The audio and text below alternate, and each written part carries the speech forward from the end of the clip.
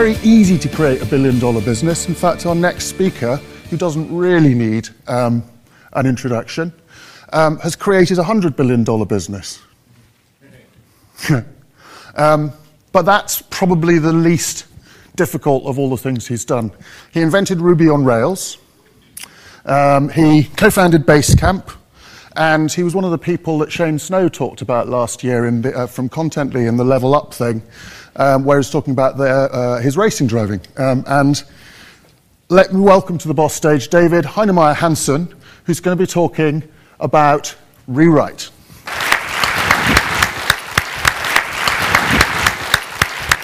Thanks for having me. I think that preamble is exactly why I'm here and why I don't go to a lot of conferences, because a lot of conferences would not have a thing saying unicorns are not the greatest thing ever. And they wouldn't stop themselves from gussing all about that unicorns are the greatest thing ever. And I'm in the other camp, let's say that. I'm in the camp with Mark. I'm in the camp that there's something far more interesting to work on than to try to join a 3-comma club. But that's not what I'm going to talk to you about today. Today I'm going to share a story about a piece of software that I've been working on for more than a decade in a variety of forms, and the story of transformation that piece of software has been through. So, to set the stage for that story, let me take you back to the dark days of 2003. The smoldering rubble of the dot-com bust was still simmering. Mobile was Palm Pilot, and the iPod had just barely been released. And in those days, we started working on Basecamp. Software as a service was still, I think, 4 years away from getting coined. And people were not used to paying for software on a subscription basis. In fact, when we got started, we didn't even know what the hell we were doing, trying to charge people on a subscription basis. In fact, when we were building Basecamp, we originally built it with a yearly billing plan. We were going to charge people $450 a year to use Basecamp. We had it all built out. We had even a billing system for that. And I think about 3 weeks before we were supposed to launch, we went to the bank and said, oh, we'd like a merchant account. And they said, oh, that's great. What's your business model? Oh, we're going to charge people $450 up front for a piece of software that they're then going to use over a year, and then they're going to charge us again. And the bank said, that's funny. No.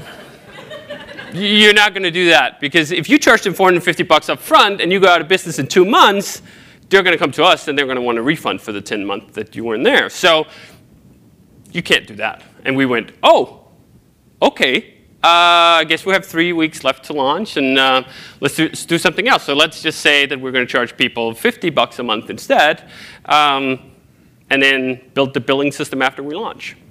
So that's what we did. But figuring out how to charge for the software was sort of a small part of figuring out what to do with Basecamp. A bigger part was to try to get people comfortable with the idea at all of using hosted software, of using software over the internet for something more important than their email or their cat pictures or whatever else they were doing at the time. And we were focusing really hard on this in the beginning, because paying for software as a subscription was not a common thing in 2003. So we thought really hard about this and thought about all the arguments that we could summon and tricks we could come up with for why this would be a great idea. And this is the original website. This is how it launched in 2004 in February. This is what it looked like. And these were the things we were highlighting. On the side, I'm highlighting even further here, key features of Basecamp. It is web-based and centrally hosted. Like, that's a novel thing. That was a key feature of Basecamp, which today you'd say, like, yeah, OK, that's software, and people have been doing that for a long time. We had to highlight this. We had to sell this. We had to make the case that not having some IT person come and set up that Exchange server under your desk was an upgrade. And that would lead to a better place for your company. So as we were selling the product like this, and as we were selling basically the company like this, we sort of started to believe, obviously, that this was a good thing.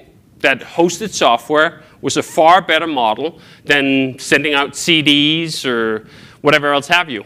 I remember shortly before starting working on Basecamp, I'd worked at another company where we had the Microsoft folder. I think you could buy a subscription where they would send you a folder about this thick with CDs of all the pieces of software. Oh, you'd have Exchange Server 2001, and you'd have all these other pieces of software, right? So that was the common way of shipping and distributing software, still.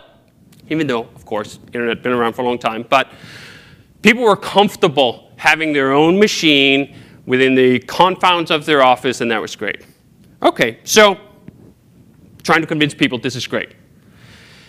As trying to sell software like this, that's one aspect of it. That's one aspect that's informing what we're doing. Another aspect is, at the time of Basecamp, this whole Agile thing was really gaining traction. Obviously, people have been talking about Agile for a while before we released Basecamp, but it was sort of hitting its stride. We were figuring out the software. The metaphor for building that, maybe bridges was not the right one. Maybe the engineering principles and approaches to building infrastructure in the physical world was not exactly the same and did not lend as much to software development as previous generation of developers had thought. So Agile comes out and says, hey, change, that's not bad. Change is good. Adopting and responding to change in a positive way instead of in a negative way can actually help all of us. Which is really funny to me because I've gone through a couple of projects that were not Agile, let's say that. They were very waterfall. And that waterfall process usually went in a way you've come up with your spec and you'd say, hey, customer, is this what you want? And customers said, yeah. 300 pages? That describes exactly what I want to a T. Let me sign on the dotted line. And so they did. And when they figured out that what they had signed was not what they wanted, they went, hey, that's not what I want. And they went, let's change that. And that's when I was working at a consultancy at the time. They went, yes, let's change that. Here's a change request. And the customer, funnily enough, didn't think that was that funny. So I think that led to an atmosphere of developers hating change, right? We had made this grand design, we committed to the design, and customer didn't want it. Business people kind of wanted it because that's a great way to make money, but it's not a great way to have a good relationship with your customers.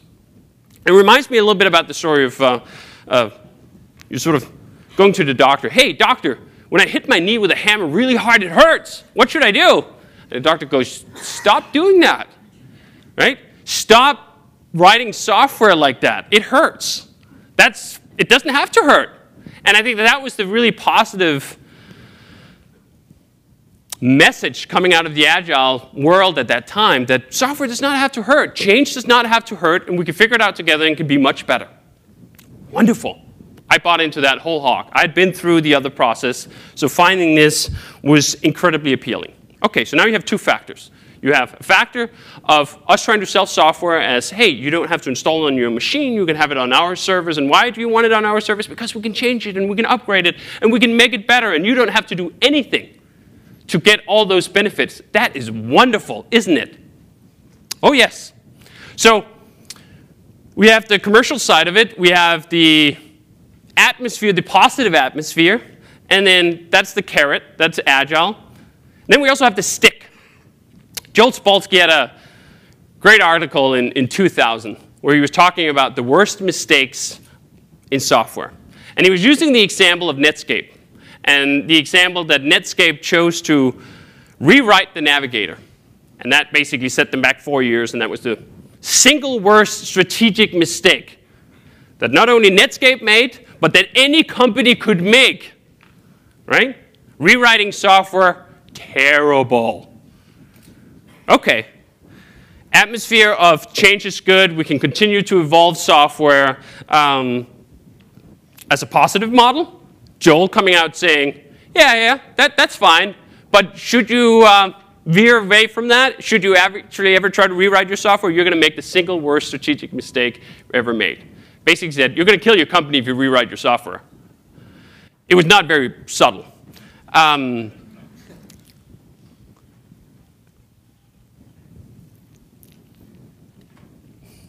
Okay. So we have all these factors at the time. These are all things I'm reading, things I'm being influenced about, things I'm trying to do, right?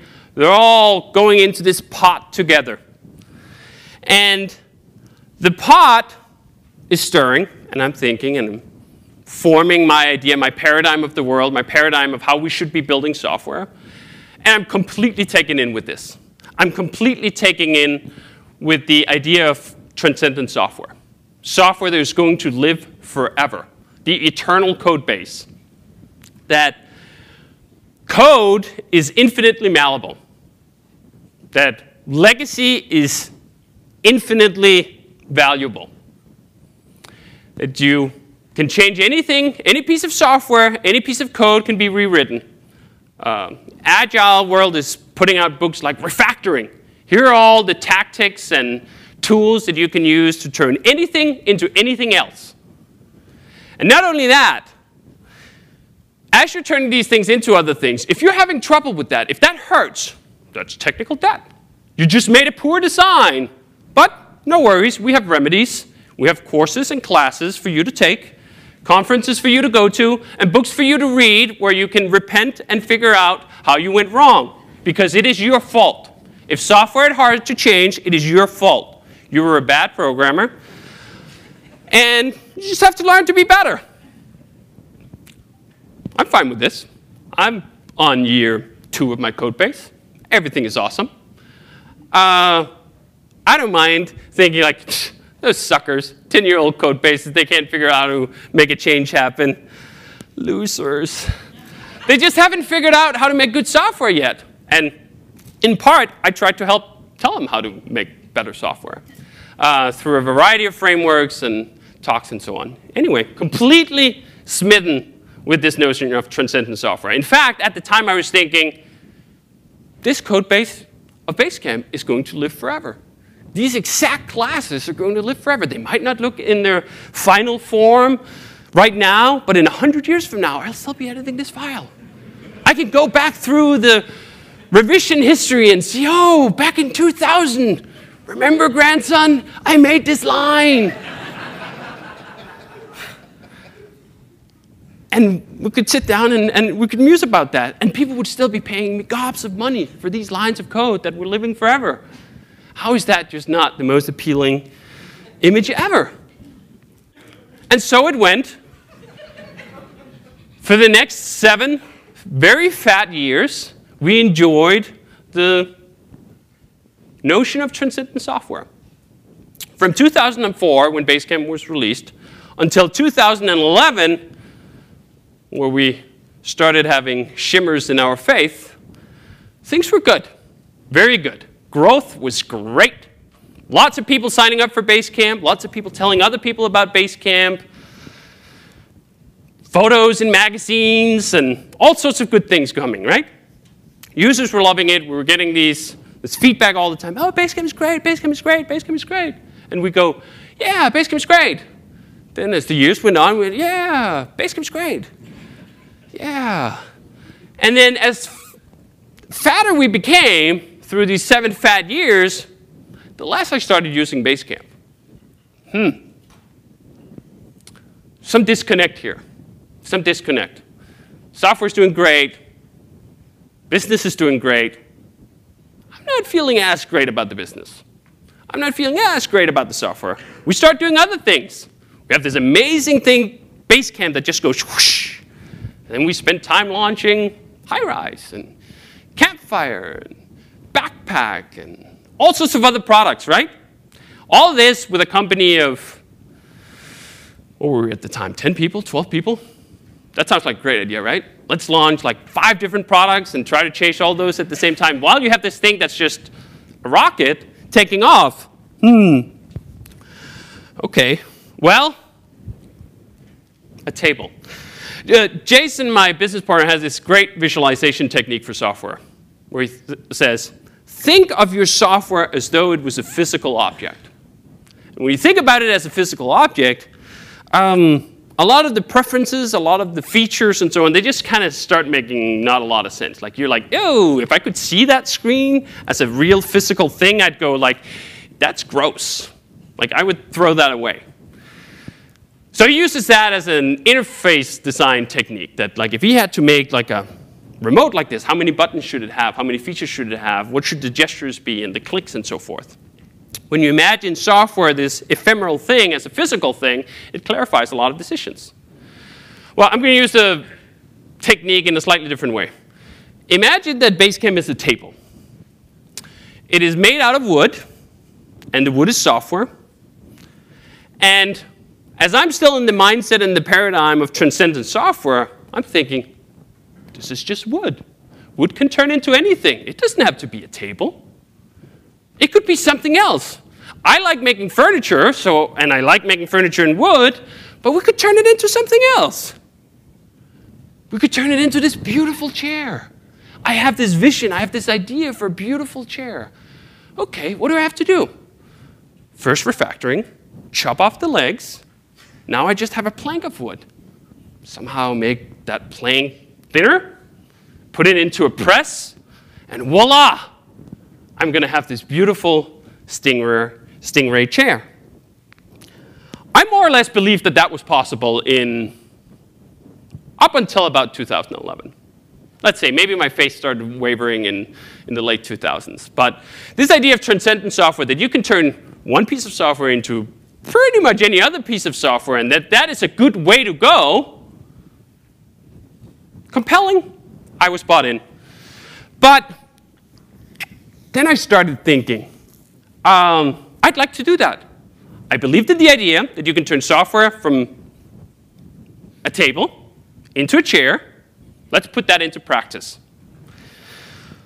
Before we sort of went down that whole line, I started thinking, yeah, users and customers, they're going to love that. I had this great table I was selling, but it was kind of basic. You see that chair, that Stingray chair? That was beautiful. Users and customers are going to love that. Then I started thinking, oh shit, remember that one time where we tried to remove a couple of features? Actually, they didn't like that. How am I going to get rid of those damn things at the bottom of the table to turn this into just a plank of wood if they don't really like me taking away features? Huh. Okay, well, I guess maybe we just say we're not going to take any features away. We're just going to keep all the same features. I mean, I'm still going to turn it into this beautiful Stingray chair somehow with those turbos. But maybe we could just move things around a bit. Like, we're reshaping things. It's still wood, so we're reshaping. They'll love that, right? Oh, remember that time where we moved the tab to that other page? And then people were really mad about that? Oh, so we can't move things around either. Huh. Okay. Maybe they're not going to love my Stingray chair. Shit. So, the value of change. Most software developers look, the value of change, and they just see the value of the change. Like, let's call the value of change 8. Now, the problem is, that's pretty much all we look at. And like, oh, should we do this? Oh, it has a value of change of 8. This thing has a value of change of 6. Let's do the one that has 8. We forget sort of the second part of the equation, which is the cost of that change. To people who are already using the system, who've already learned how to use your probably poor UI, but they've internalized that that's how the model works, and the tap is on the right side over there, has these features, and they've somehow figured out how to make those features work for their workflow. And that's great. Hey, wait a minute. Oh, Nate. Huh. They're not going to love my Stingray chair, are they? In fact, they're probably going to fucking hate it. That's not what I'm making software. I'm making software to make customers happy and users happy. I'm not here to get a net gain of -2. I'm going to have to come up with something else. Okay, I have all these great ideas for how to improve Basecamp and make it better. I want to make a Stingray chair, but I can't take away the table. Behold. This is a chair, and it's a table. It does both things at once. Man, that is not a beautiful Stingray chair.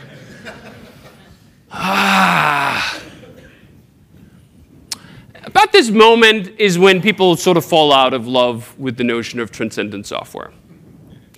It is that notion when they hit the reality of the cost of change to users they already have and realize that a lot of improvements that they think that they could make are going to end up in -2, not a net gain. Problem is, builders naturally fall in love with their creations, right? We love our software. I love my software. I love working on Basecamp. I even love working on that old code base of Basecamp. Even years into it, I was having a lot of fun. We were doing all the right things. We were keeping up with general change in the industry. We were applying latest principles. We were shaking Ajax dust all over it. Keeping it up to date with the latest frameworks. Helps if you make the framework, perhaps. But we were, and we were feeling good about that. All good principles. This was not about technical debt. And technical debt was presented as that is the only reason anyone would ever be foolish enough to rewrite their software. It is if they're so fucked by their poor decisions that they have no other choice than to create and declare bankruptcy. That all this technical debt is mounting up. And that's where the schism came in. Because I was thinking, we don't actually have technical debt. Like, we can add features at a good pace. We have good test coverage. We don't fear change in that sense. It's the users, it's the customers. They're the ones who don't want us actually to change the thing. Why didn't anyone tell me about this? Why were we always talking about technical debt as that only reason for why we would be rewriting our software? I think in part because the conversation, well-intentioned, was informed by consultants. Consultants are great agents of change. They get to see a lot of different environments, spend a little bit of time here and a little bit of time there, and they usually get called in when things are fucked, right? Like, you don't call, we didn't call a bunch of consultants in when we had zero technical debt and everything was going peachy, right? They weren't coming in like, hey, come in and see this. So they get exposed to a less flowery, good-looking world, right? And get to see all the bad stuff, and that's where they form their opinions from, as we all do. We form our opinions from our experiences and our observations, and that's good. Well, the observations and experiences that I was seeing and having from running this piece of software for 7 years, they were just very different. They weren't matching up to the agile promise of transcendent software, and they were not matching up to the prescriptions of Joel either. What I was finding was that even though, to me, Basecamp was this wonderful teddy bear that I love to hug and squeeze, to a lot of customers, it was a fax machine. They weren't going to squeeze their fax machine. They weren't going to love it. It just needed to do the damn thing that they hired it to do. And it did. It sent faxes. People still have these. They don't love them. They never did.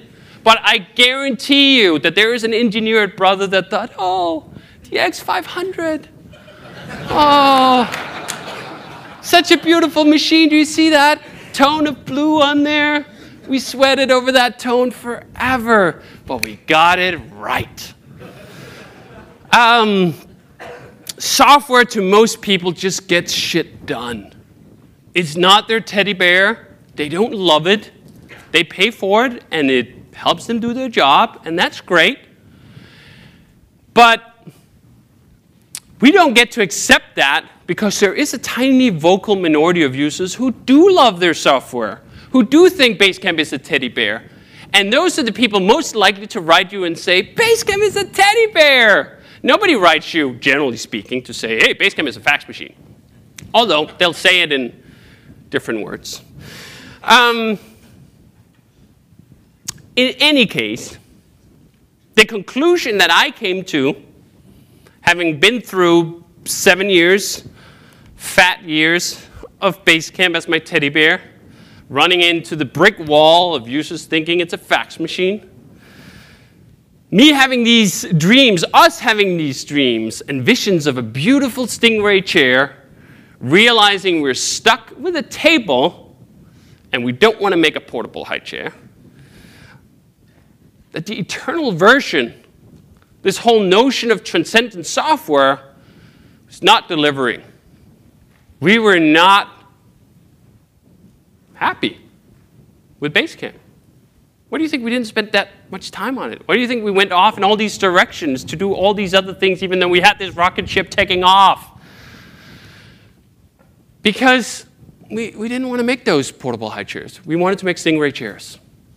And you can say, well, just suck it up.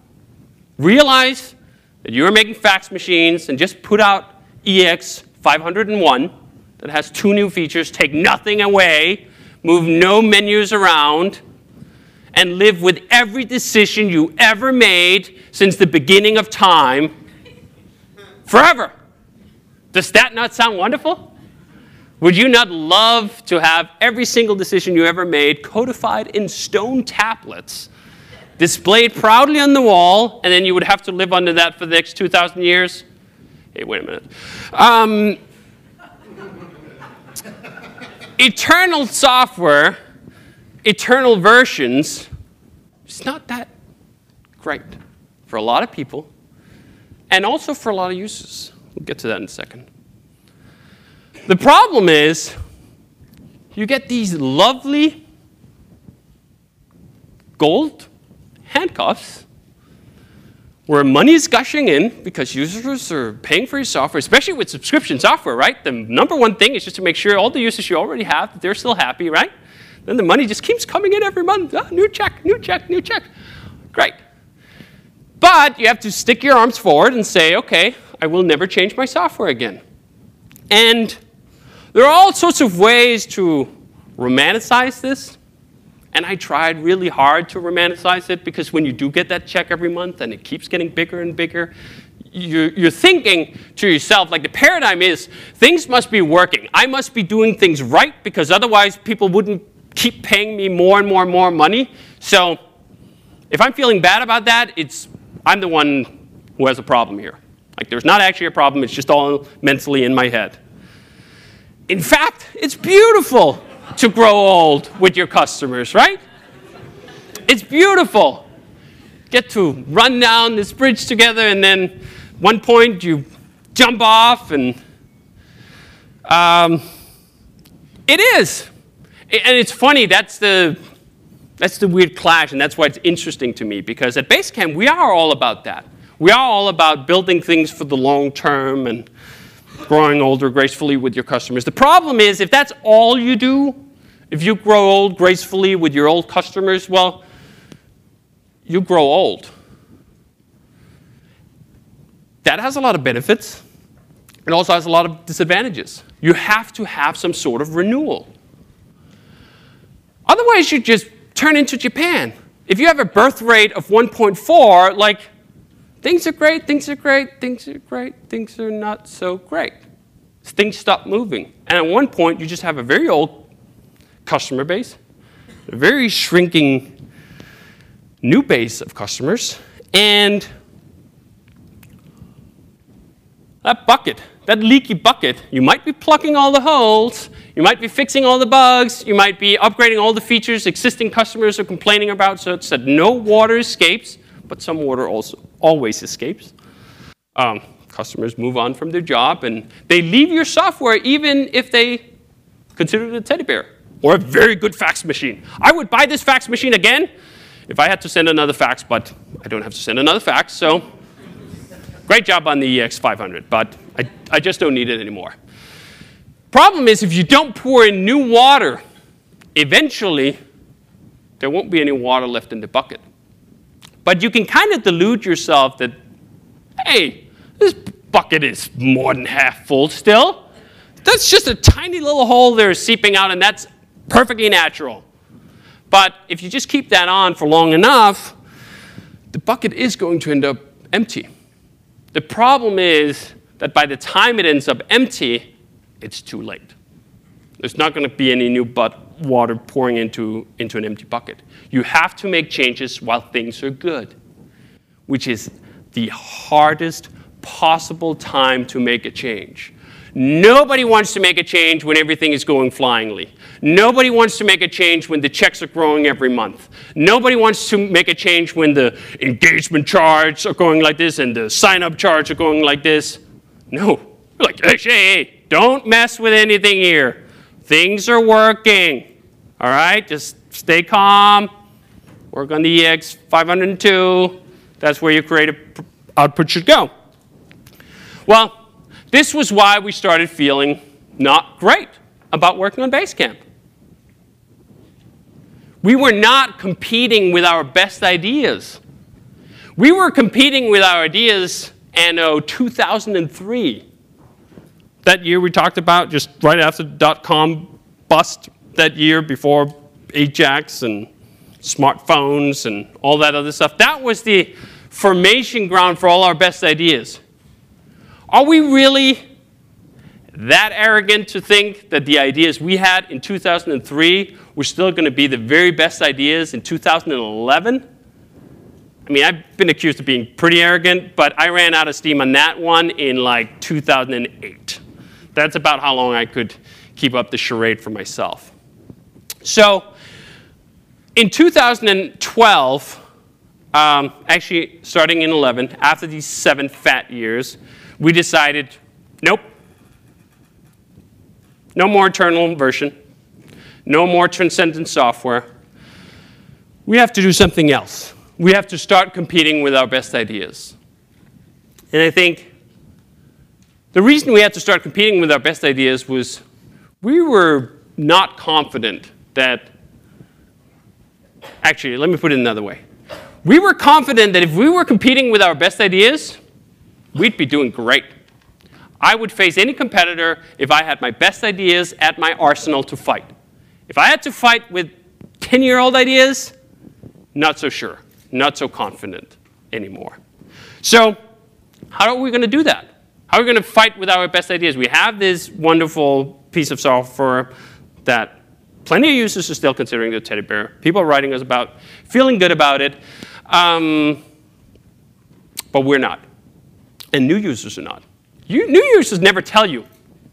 Prospective users very rarely tell you anything. People who showed up at the Basecamp homepage in 2011 and chose not to buy because our ideas were no longer good enough, how often do you think we were hearing from them? Never. We were hearing from this broad base of existing customers who very much would love us just to keep plugging those little holes. So it gives you a very screwed and skewed sense of what reality is. Because as we talked about, reality is what you perceive and what you experience. And what we were perceiving and experiencing was from this narrow, in fact, tiny sliver of the world's population that happened to be using Basecamp. Not a representative sample, as they say. So how are we going to start competing with our best ideas? Well, the easiest thing in the world to justify is to improve what we already have. Even if we accept that we're going to make some radical changes, it's not going to be the same version, something's going to change, the easiest thing would still be to start from like that table. Just say, okay, we're committing to cutting off the legs, we're going to commit to making that board thin, and then we're going to try to bend it into something else. You're not giving up everything. And the reason that is throwing out that whole damn table, that sounds really risky. Then we're starting from scratch all of a sudden. Well, what about all the things that we built up and all the work that we put in? We can't just throw that away, right? Let's reuse it. Let's start from that base. And that was exactly how we started. We started thinking, how can we make a new version of Basecamp that encapsulates all our very best ideas using all the old stuff we kind of already have? Or, I mean, we're going to reconfigure it, of course. We're going to refactor it. And we're going to move it over here. And ultimately, we decided that Louis C.K. was right. There's a huge challenge in not having your own act, he says. He throws his act out every year. But I think you can rise to the occasion. But you won't rise to the occasion if you don't put a void there. You have to take away your old material from yourself to do your best work. You have to put a void. That is scary.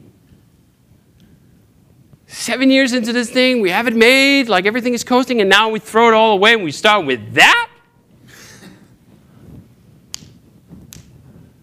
Okay, we don't start with that. I mean, we have some frame, we have some idea. Like, first there was the terror. Like, blank page, yikes. Then, all right, regaining our senses, okay, take it easy, calm, think it through. There is a box. We have a box. We're not starting from square. We have figured something out. We figured out we want to help people make progress on projects together. Actually, that's a pretty good box. Like, that's not a blank slate. That's something to work with. And when you have something like that to work with, you decrease the scope. All of a sudden, this becomes a manageable thing you can fill in with something good, something new. And it's not so scary anymore. And we realized that that was actually the most important thing. That the compilation, the exact implementation of that vision, the actual code that we had, was not as important as us figuring out, like, this is the space we want to be in. This is the opinions we want to have. That project management is mostly about communication. It's not about Gantt charts. It's not about all of these other things. Well, it is for some people. It's not for us. That's not the product we're putting out. What we're putting out is this curated set of tools and features that help this happen. So once we've accepted that we weren't actually starting from scratch, we were starting from a vision, a mission, we could start thinking about that. So we started thinking, hey, here are some of the things we don't want to do anymore. Here are some of the decisions from 2003 that we don't want to stick with in 2012. FTP hosting was something we used to offer. In 2003, we were thinking, storing users' files on our computers? That sounds crazy. What if we get hacked? And then everyone in the world just decided, nobody's ever going to get hacked. That's crazy. Let's just put it all in the cloud. This was still 2011, mind you. So we thought, yeah, let's bring it all in-house. Actually, we had already brought it in-house in, I think, 2006 or 2007. This were just for old users. This was yet one leg of the table that still had to be there because we still had a bunch of users who had signed up in 2003 and they were using their own FTP servers and it was really complicated to migrate all that data, so had to keep that feature there. And every time we did any new feature that had anything to do with files, we had to go like, did you think about FTP hosting? You gotta make complications and amends for that. How are you gonna do the previews for the files that are not hosted on your, oh, okay, that's a different process. So that one was high on the list. Let's get that out of there. Bunch of other features, bunch of other things, bunch of other ideas that we thought, that's going to be great. Let's get rid of that. Awesome. And then we said, then we can do all these other things, all these other features. Oh, we can have groups and we can make things faster and drag and drop. We can use all these new technical things and that's great. But if we were going to get stuck still with that base of having to tweak the table into the Stingray, that was going to be a local maximum. We're still going to be constrained by the quality of the wood that happened to be that table, the size that was cut in. All those constraints of the materials we were already working with, we're never going to reach the ultimate peak of what we could do. We were never going to be able to compete with our very best ideas, our very best implementation. To do that, we had to start over. We had to rewrite. We had to rewrite the whole damn thing. We had to say, Joel, you're wrong. Sorry, we're going to rewrite it. It's not going to be the worst strategic decision ever. It's going to be the best strategic decision ever.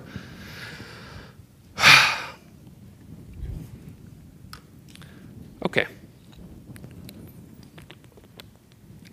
I hope at this point in the talk, I've convinced you that maybe, just possibly maybe, rewriting your software is not the end of the world. Because the great thing about this is that It's 2005, and we rewrote our software in 2011 for the first time. Launched it in 2012, and do you know what? It went great. Better than great. Right after we launched the new version of Basecamp, signups doubled.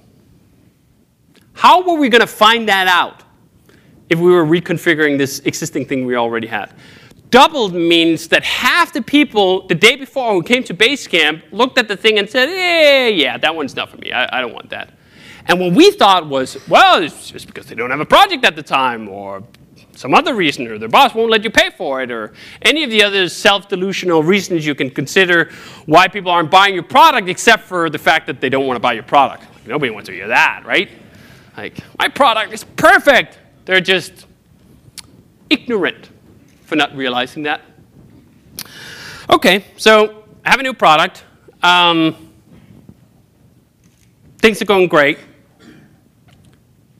What do we do with the old one? I know.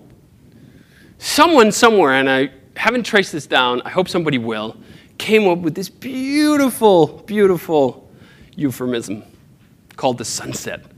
Sunsets sound great. This is actually a picture of a sunset that I just took about 2 weeks ago in Fiji, and I went, when I was sitting on the beach. Isn't this wonderful? Isn't this beautiful?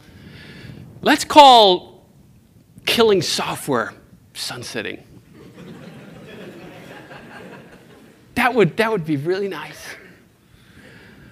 So the industry did, and now whenever anyone kills a piece of software, there's like, we're sunsetting this piece of software. All the users can sit on the beach and they can watch all their data fade away.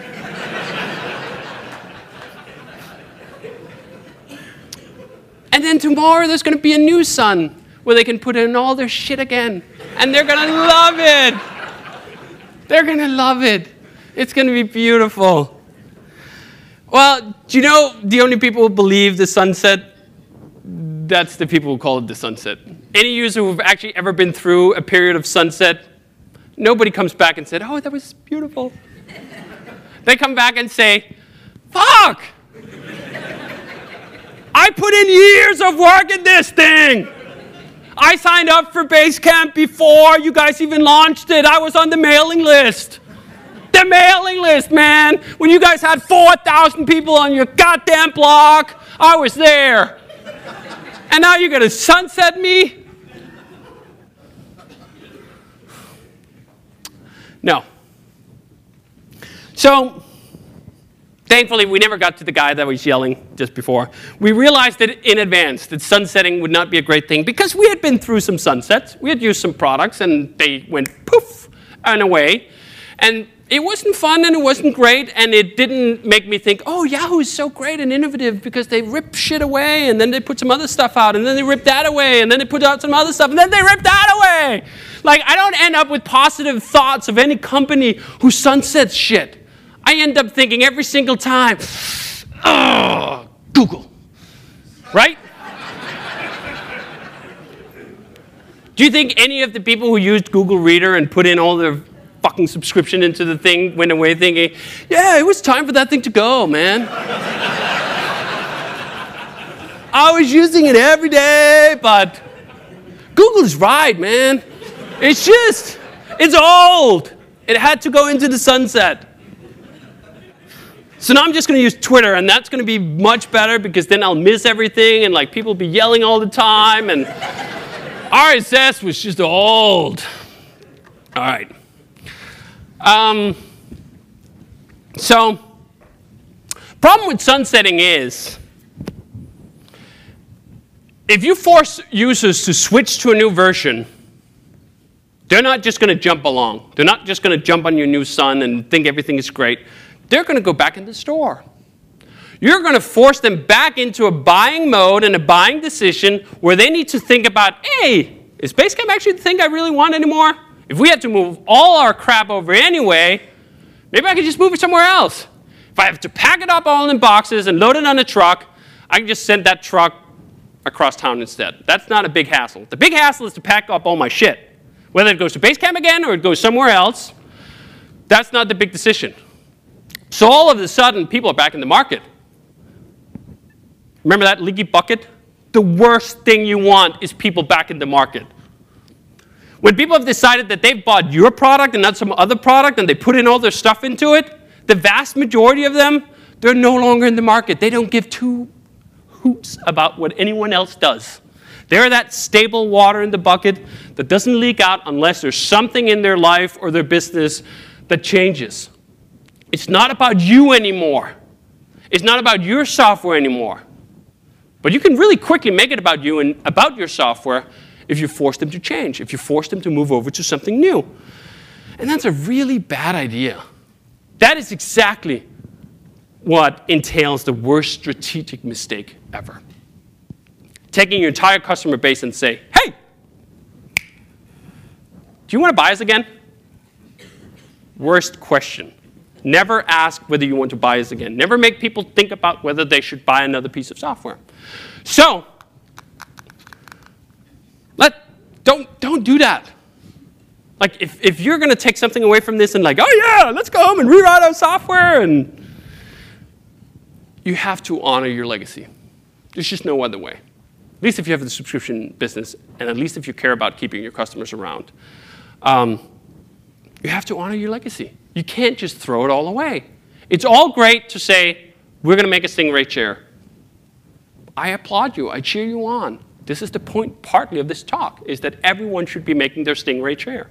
Everyone should be competing with their very best ideas when they have enough accumulation of very best ideas. I don't say, like, rewrite your software every 6 months. Nobody has that many good ideas. Sorry, don't. You have a limited supplies of very best ideas in your life.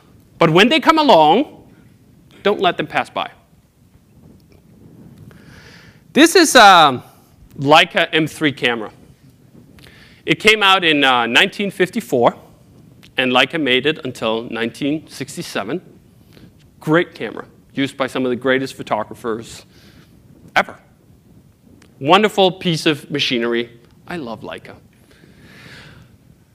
If you have a Leica M3 today, and it breaks, do you know what? You can send it to Leica AG, and they will fix it. This is a product that's been out of production for 50 years, made by a company that's been around for more than 100.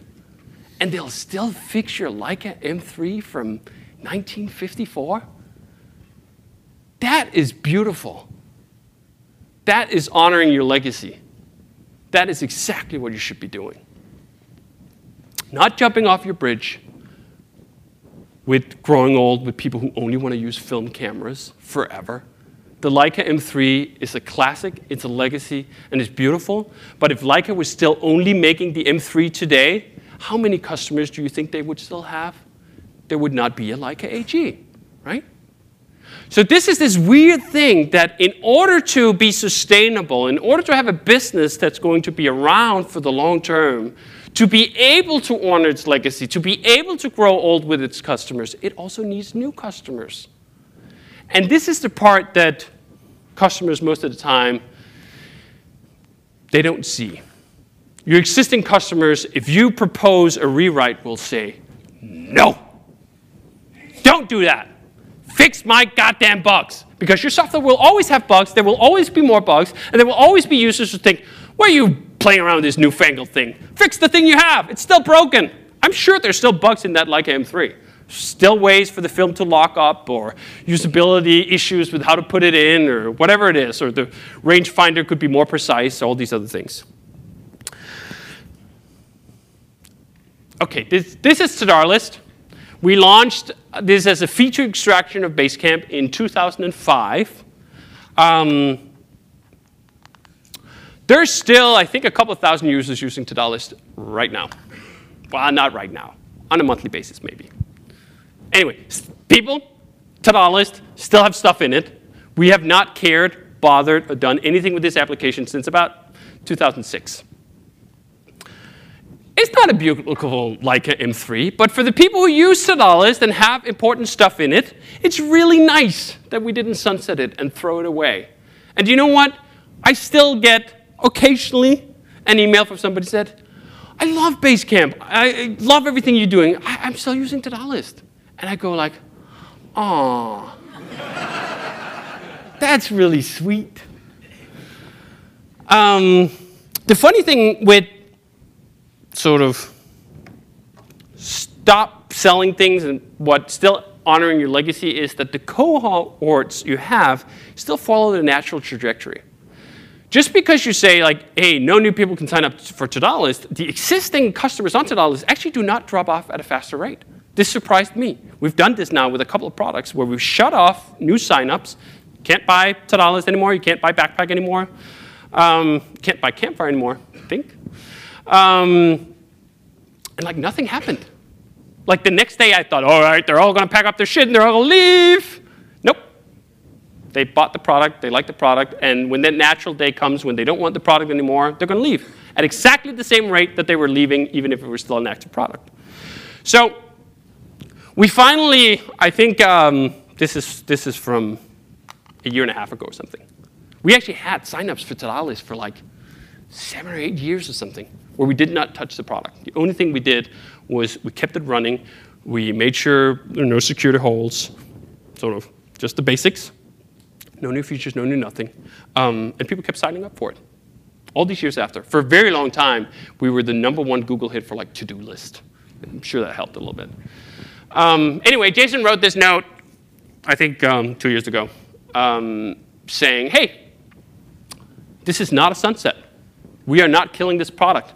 We're just not giving it away to new people. Like, it's not our best ideas anymore.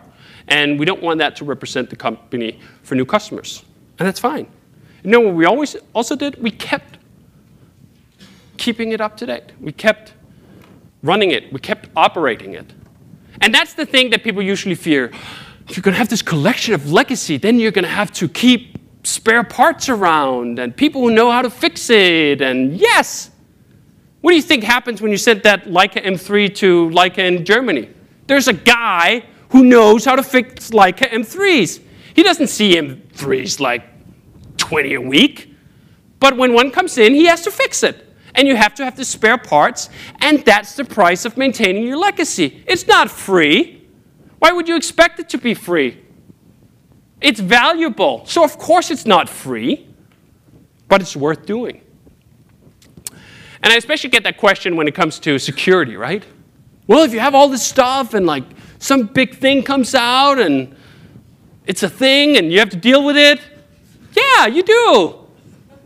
It's a thing and you have to deal with it. There's lots of things you have to deal with. That's business and life and stuff, right? So don't freak out over that. Don't think you're going to get something for nothing. Think that your legacy is valuable, so valuable, that it's worth investing in. It's worth maintaining. It's worth keeping around. But don't let that keep you from building the Stingray chair of your dreams. You can do both. Companies have done this since the beginning of time. This is a very new idea that products have to live forever and they just have to morph around and sort of turn into this other thing and never lose any features ever and never rearrange any tabs and be frozen in this static notion of what they are. That's not how it has to be.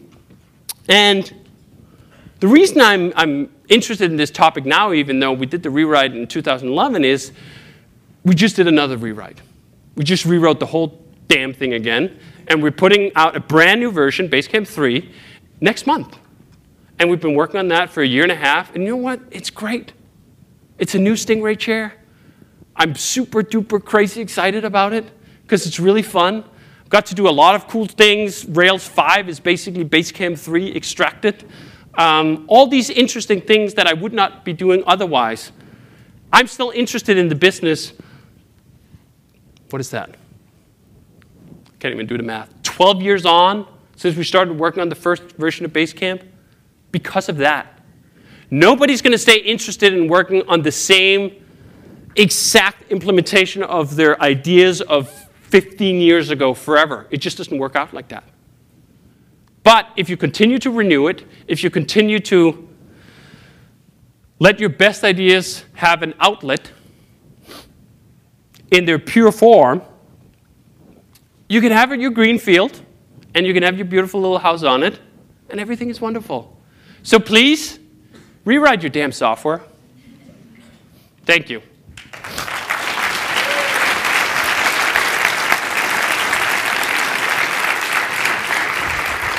Okay, way we're going to work questions as ever is if you kind of let me know you want to ask a question, I'll make sure that there's a mic there so that we don't have that. Put your hand, Wendy, there's one up there actually, please. So that just over the course of the days, we don't waste about half an hour waiting for microphones to get passed up. So I think, Patrick, you've got a question at the back, is that right? Yep. That last point you made about still being interested in the product after more than a decade, I had heard about DHH that, oh, no, he's only just interested in racing anymore. Can you dig into that a little bit deeper? Was there a point where you said, I don't need to do this anymore, I'm not going to, and was that, did this bring you back, or was that rumor that I heard false, where you always always had the intention of keeping on with the software world as well?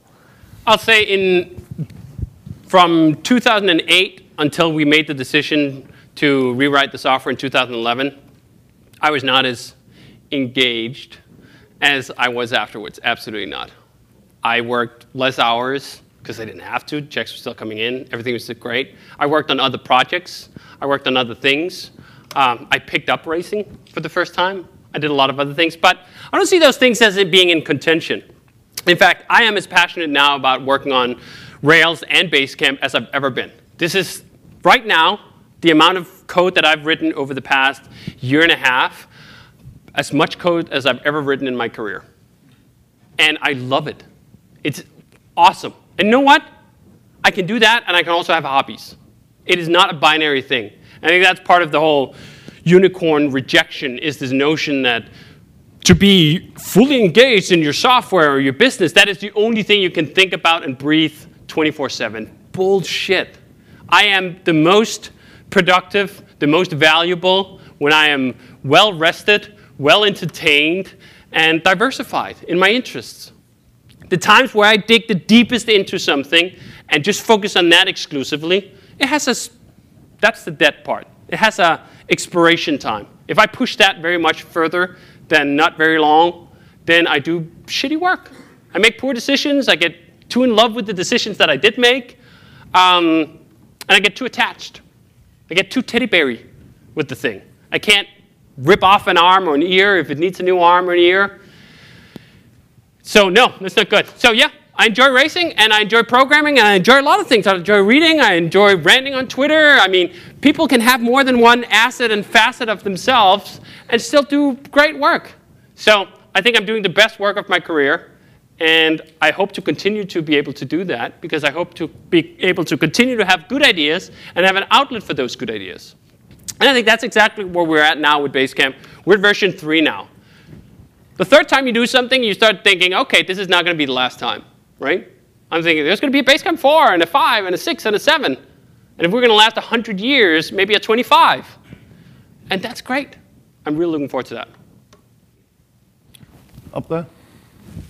So I get the not sunsetting specific products when they die. What do you do as far as sunsetting versions and moving people to versions? Do you forcibly do that? Do you let them stay? That's a great question. So what do you do with the versions, and do you force people over? When we launched the first rewrite of Basecamp in 2011, we tried to do that. We tried to very hard nudge people to move over. And what we found was that was a very bad idea. So when we were forcing people to move over, very strongly encouraging to do so, they moved over and they had a bad time. Things moved around. It wasn't the same thing. All the reasons for why you shouldn't sort of switch things around on people within the same version, they were just triple true when we forced them to move versions. So no, we got disabused of that idea very quickly. The new version of Basecamp will not have an import feature. You cannot move your stuff over. What we do is we set it up in such a way that you can keep your stuff forever, and it's not going to cost you anything. You can keep your stuff on the old version. You can keep your existing projects on the old version. Don't have to disrupt anything. That leaky bucket, we really learned from that. Don't force your customers back in the market. It was only very recently that the new version of Basecamp beat the old version of Basecamp in terms of monthly revenue. Like, for me, If people continue to pay me $50 a month, what do I care what version they're on? Whatever version makes you happy, man, it's all good. As long as you keep sending your $50 a month, you can be on whatever version you want. Just stay on Basecamp, please. Thank you, Rich. Smirnov at the back. You gonna? Oh, sorry. Oh. Mark Chiverton.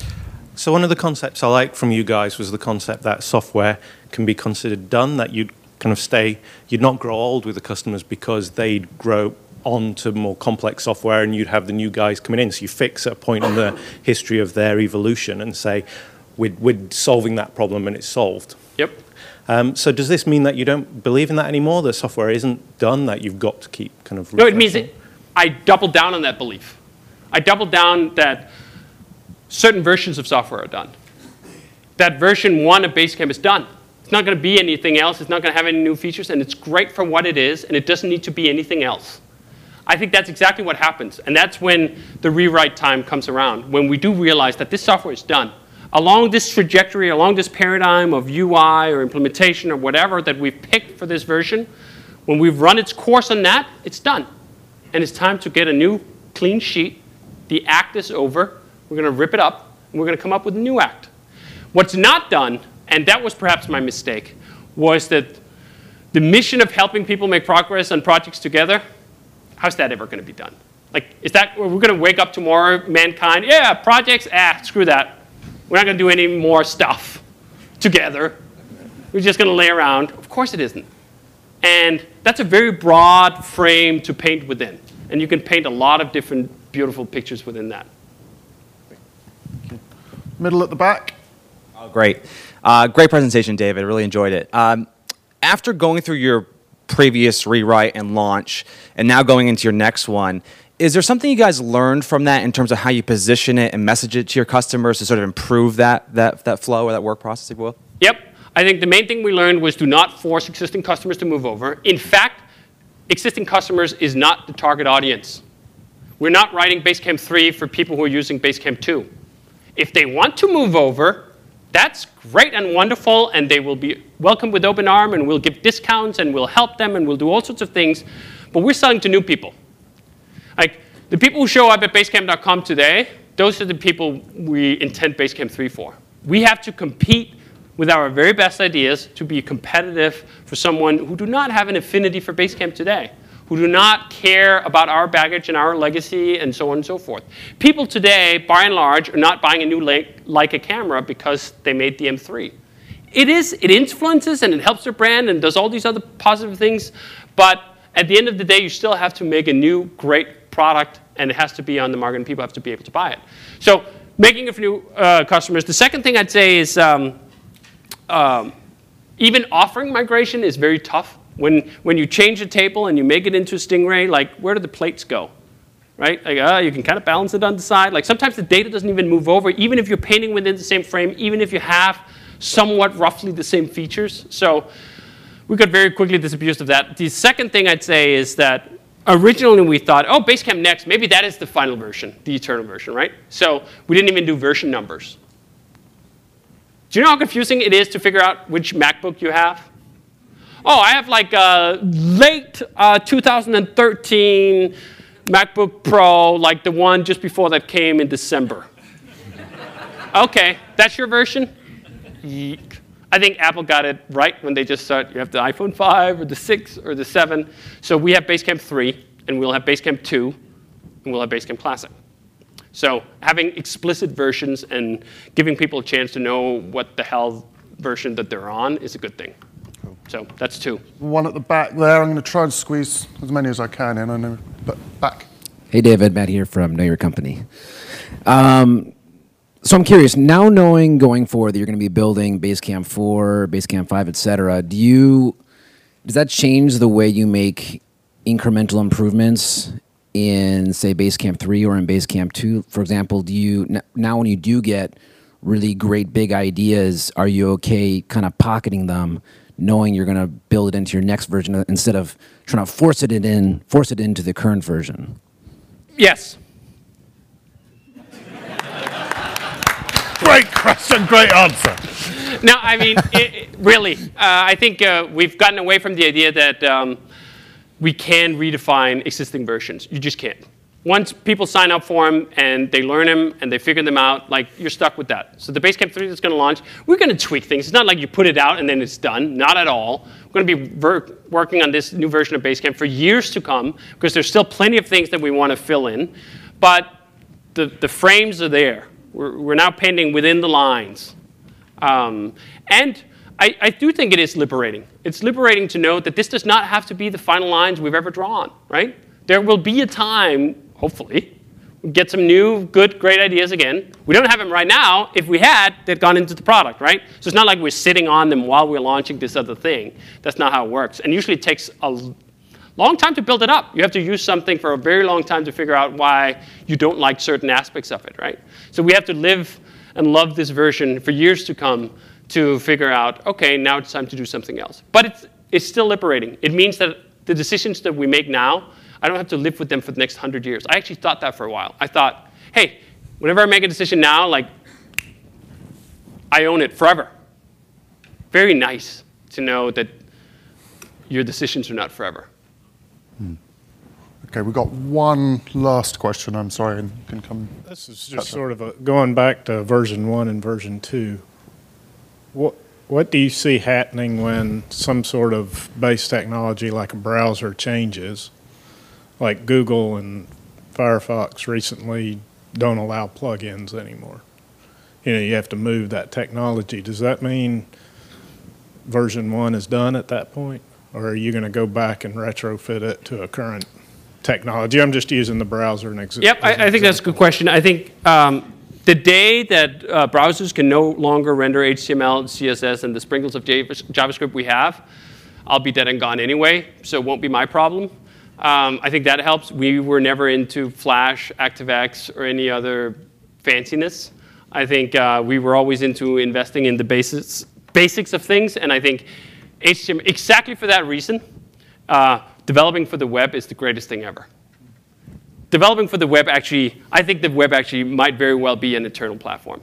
I think it might very well be that web pages from 2005 will render until the end of time. So it makes it a wonderful platform to develop on. And it reaffirms why I fucking hated Flash. Flash was exactly that platform, right? Owned by one vendor who eventually lost interest after they were mortally wounded by another vendor. That's not a great place to be.